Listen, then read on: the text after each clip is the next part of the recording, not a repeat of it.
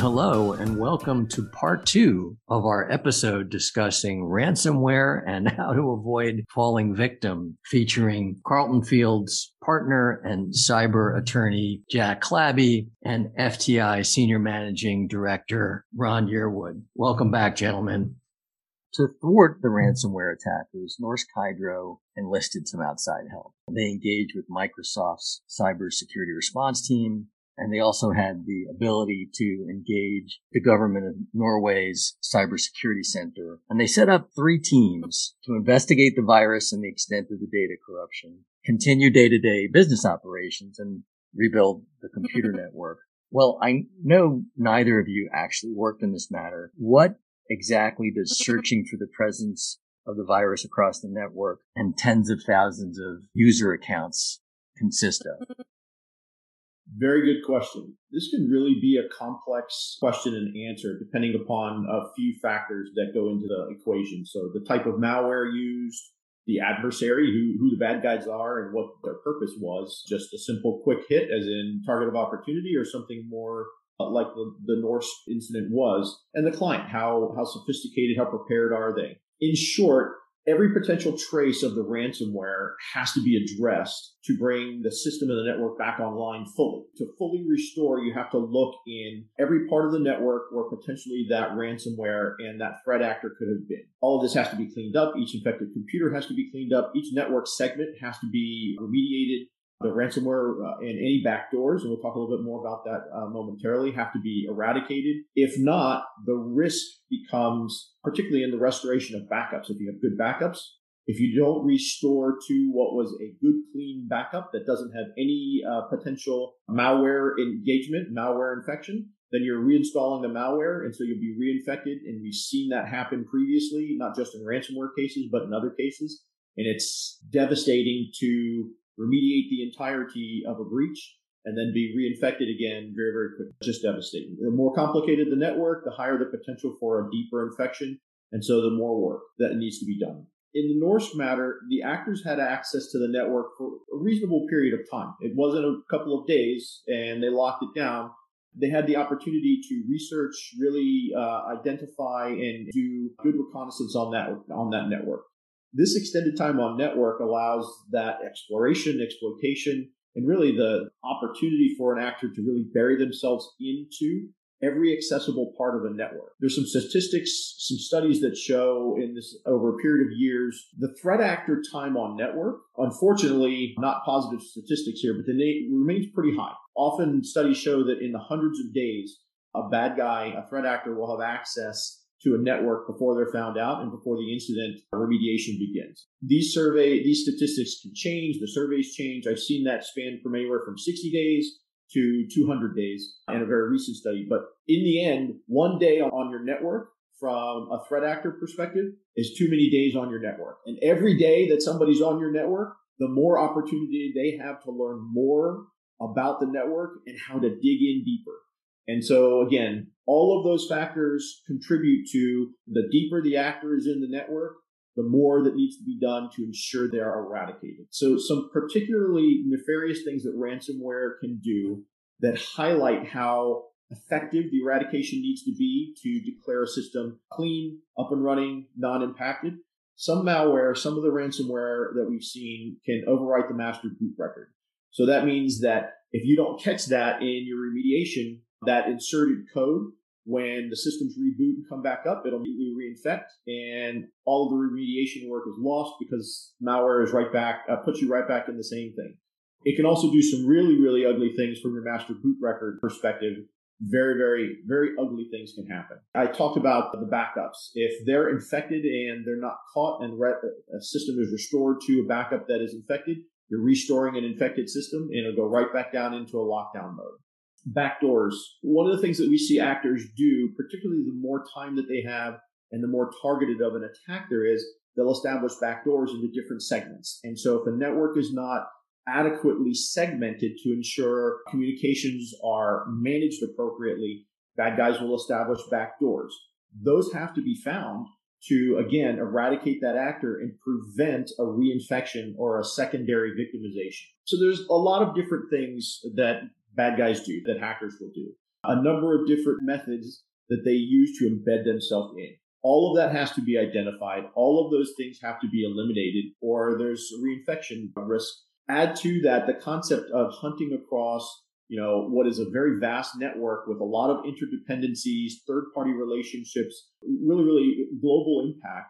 And then you have the tens of thousands of computers that have to be remediated and eradicated. It really is a big lift. That's just a small perspective of some of the things, both of the way that the hackers embed and the type of activity that has to be successfully implemented to clean a network like that. One quick follow-up to you, Ron. You did a great job of sort of portraying just how intricate and complex trying to isolate the ransomware and restore the network so that its original state before it was infected. How important is it to isolate that root cause of the ransomware infection?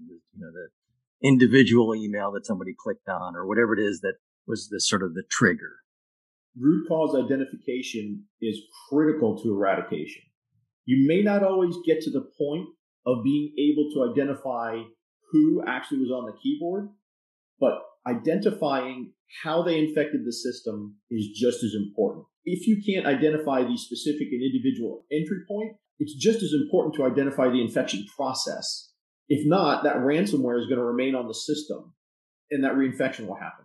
Again, we may not always be able to identify who actually infected the computer, but we have to be able to identify when the system was first infected, what the entry points were so that we can then follow those entry points. And that's really important in the process. Follow those entry points and the actions that the actor took. That helps us to then identify where they went and what they did to give us the clues, the evidence of how and where to remove them from the network. It is critical to successful eradication. So we talked about this a little bit earlier. Norsk Hydro took the extraordinary step of rebuilding its computer network. Should that approach serve as a model for all organizations on how to respond to a ransomware attack? I think if it's the only choice you have, you can take it. And I think if you are going to, your organization has made the choice during a ransomware event of rebuilding the network, this is a pretty good case study to follow in how to rebuild a network and how to prioritize. The hope is that it's a lesson or a case study that others can say, I never want to be in the position where I'm rebuilding my network. A sophisticated company that's the size of Norsk Hydro, who's planning right now for ransomware attacks, is breached all the time. Bad guys get in. It's about when the bad guy gets in, how far can they penetrate and what kind of damage can they do? And how can you reduce the sort of what Ron was saying, the time in the network? Here, it was about 90 days. I think they figured out the bad guy was there and they got in through a friendly payload. It was a real email where the Trojan sat on the payload as an attachment.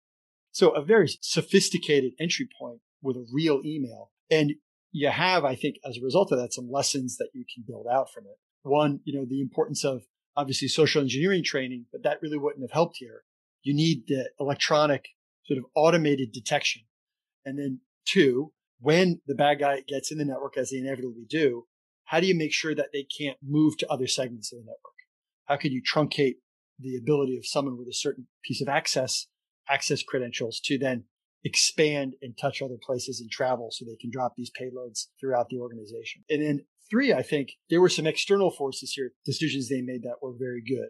One, I think, was deliberate. The other was a function of there being a Norwegian company. The deliberate one is bringing in your third-party resources on the same day. The folks from Microsoft were actually boots on ground. I think they were in Hungary. They were in some other countries where they were literally there, shoulder to shoulder with the company, fixing the problem, prioritizing and helping. That was a big advantage. They didn't wait a week to hire the experts. And then the second is the Norwegian government supported pretty substantially this effort here. With more recent hack events in the United States, we have seen both law enforcement, like the FBI, helping companies respond to threat actors, particularly nation state actors. And we've seen non-law enforcement parts of the federal government in the U.S., like the critical infrastructure protection is a big part of that. And then there's some other parts of Homeland Security that can provide assistance that are not law enforcement in nature. Those are three things that kind of come out of this. But one lesson from a policy perspective in the U.S., I think, is the importance of developing a non-law enforcement entity like CISA in the U.S. that could help companies that are not necessarily critical infrastructure in figuring out what to do when they're faced with ransomware. I don't think often it is, but it shouldn't always be a law enforcement response to a breach like this. A lot of it could be, look, if what your company does touches the financial industry, it touches the power generation, you're going to be able to qualify for some critical infrastructure support. But there are a lot of other industries that are just as important. Manufacturing, provision of sort of online software services don't qualify for all critical infrastructure. And I think there could be something like that here that I think would help solve it a little bit more. So that's a little bit of my policy take on it. But in terms of the takeaway for our companies, bad guys are going to get in. It's what happens and how long they're allowed to stay in that's an issue. Some companies will hire managed security providers who will watch the network. And I tell clients, okay, if you're going to turn on a managed security platform, you are going to find something on the first day. So don't panic when it happens. So get everybody ready. Do it on a Monday. Don't do it on a Friday. And, make sure that you've got your incident playbook ready, because the minute you turn that on, they're going to find some node that's running out to some bad place in Eastern Europe, and they got to be prepared for it. It's not about stopping the criminals from breaking into your house. It's keeping them in the foyer when they break in and not letting them get into the safe that's upstairs. So, I think we've mentioned this several times. It really only takes potentially one suspicious email open to unleash a ransomware attacker onto your network. So what steps should organizations be taking to limit the damage resulting from somebody clicking on a malicious email? In general, good practice, good hygiene, good culture, these are all important to helping to prevent that damage. It's not just about prevention, but it's also about response during the potential event itself. And there are a number of things that an organization can do. We've talked about this previously, but training, really ensuring that the first line of defense is prepared and educated, but also that reduces stress and it provides ability and empowers them to respond better during an actual event. Train them on what the evolving threat looks like, good current information so that they see how it's changing. This helps to contribute to that overall prevention and, again, empowers them as individuals in an organization. A backup plan, having a good, solid, well-rehearsed, well-practiced, well-understood backup plan that is considered of ransomware. So not just backups and then stored on site, stored on network, but having backups that take into the context that the evolution of ransomware has been now to infect those backups. That's the new malware ransomware threat actors use, infects the backups, specifically targets the backups to make it that much harder. So having really good backup plans in that context. Incident response plan, but not just the plan, but the tools, techniques, professionals, the relationships established in advance to ensure that at time of a critical event, things are ready to go. The team is capable. They have the resources to remediate or prevent additional damage at time of attack and to ensure the appropriate recovery. Auditing, watching the network, managed service providers, auditing, logging. These are great capabilities and provide really good insight into a network, into the potentially bad things that can be happening on a network, but you really have to watch those, monitor those, and be on top of those. There are additional controls that could be implemented to prevent different types of activity, from macros launching in email to the ability to click on links and go to the internet, a host of different things. I mentioned previously email tools to filter on suspicious items. We also mentioned segmenting the network. And I've mentioned this also, but it's critically important. Patching and updating all the systems, software, applications. Everything that we use needs to be patched, updated, and kept as current as we can possibly make it. All of these things together in a combined, unified effort will help to minimize the amount of potential damage that a threat actor can cause if and when an attack occurs, a successful attack. Just one note on that is that if I'm meeting a client and I'm talking to somebody from the legal department, I'm a lawyer, so I don't know the technology the way you do, Ron. But one question that I once saw asked, and I now ask it because I saw someone very smart ask it, is, okay, this is your SOC. It's got very cool, computers everywhere, and it's got these cool LED screens and all this. I want to see you the oldest computer you have in the building. I remember when I saw this happen the first time, I was like, this is amazing. What a great question. Because it's that oldest computer that is no longer supported that some bad guy will find. So if it's not coming in on a sophisticated phishing email, they're going to figure out that it has some unpatched, Windows 95 in the basement. Right. A piggyback question on that, and we've asked this routinely in maturity assessments. A piggyback question there is, when was the last time that you just ran a scan of your network to enumerate the things that are hanging off, because you as the SOC, as the IT and security professionals, may not know what someone has attached to the network, thereby attaching additional potential risk. Definitely part of that holistic nature of looking at the potential problem and the environment. So hacker organizations are just terrifying, shadowy sources of anxiety for audit committees and the board and leadership. Another scary faction is the plaintiff's bar, because the potential consequence of being a victim of a ransomware attack is a loss of investor confidence and a corresponding drop in share price and market capitalization, which then unleashes the hounds of the plaintiff's bar to, bring these class action suits. Amazingly, Norsk Hydro stock really didn't take a significant hit, despite it being the victim of Norway's largest ever cyber attack. What is it about Norsk Hydro's response to the ransomware that appears to have protected its share price? It's amazing. I mean, I think we've seen the history of public company data breaches. And, in the early days, stock price moved a lot upon the announcement. And I think as investors began to realize that this is happening to everyone, and you can pretty much price out at least large scale consumer data breaches that affect thousands or millions of records, that risk has sort of been absorbed by the market, and the market doesn't tend to react in extraordinary ways. But we have seen the other kind of breach, which is what we're talking about, these operation side attacks through ransomware payloads. So if you shut down a business, that can have an impact on stock price even today. But for Norsk Hydro, it didn't. And I think there's a lot of public reporting on this. And I think that the sort of general thesis has a couple of parts to it. But the first is they have a culture of transparency. I think that's what Ron said. And so what the stock price is reflecting isn't, okay, are they not going to be able to meet quarterly earnings? But is this the company that we thought it was yesterday?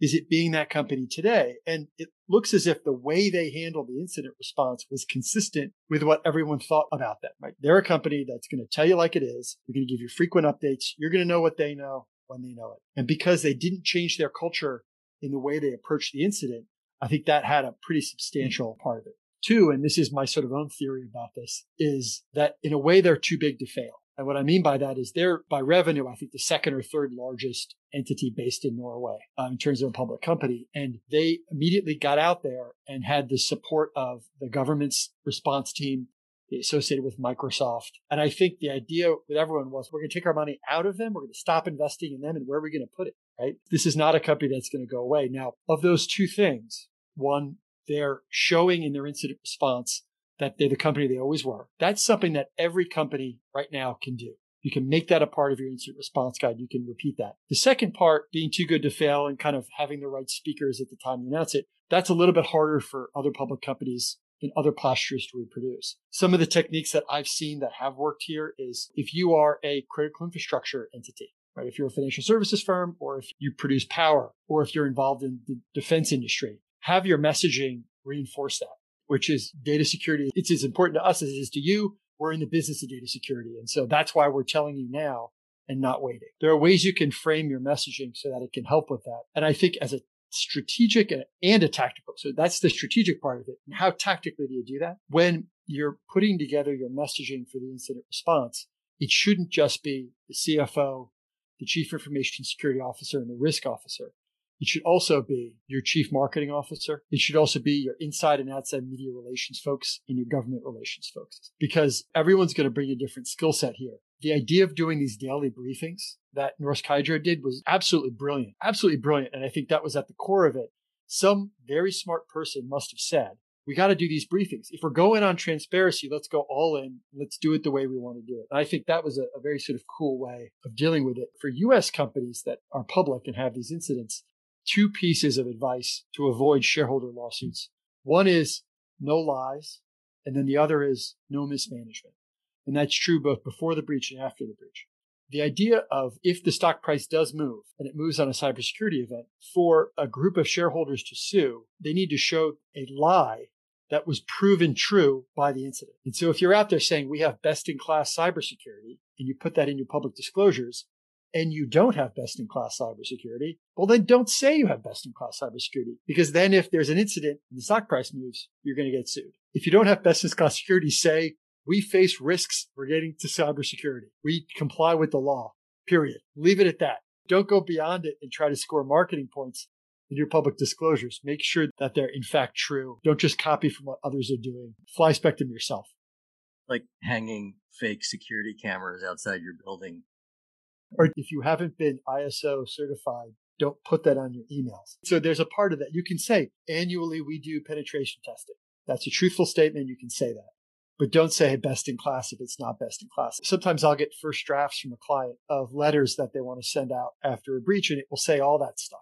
And I'm not going to redline it. We'll have a call and I'll say, okay, what's the basis for the statement that you have best in class cybersecurity? And they kind of hem and haw. And the kind of position that I'll say after that is, okay, that's the first question you're going to get from an analyst. That's the first question you're going to get from a newspaper reporter. You're going to get these questions. You can't write that if it's not true. And if it's true, you better have a nice stack of things that you have that say it, that you're ready to push across that table to give to a regulator or to give to a plaintiff's attorney who's investigating the incident.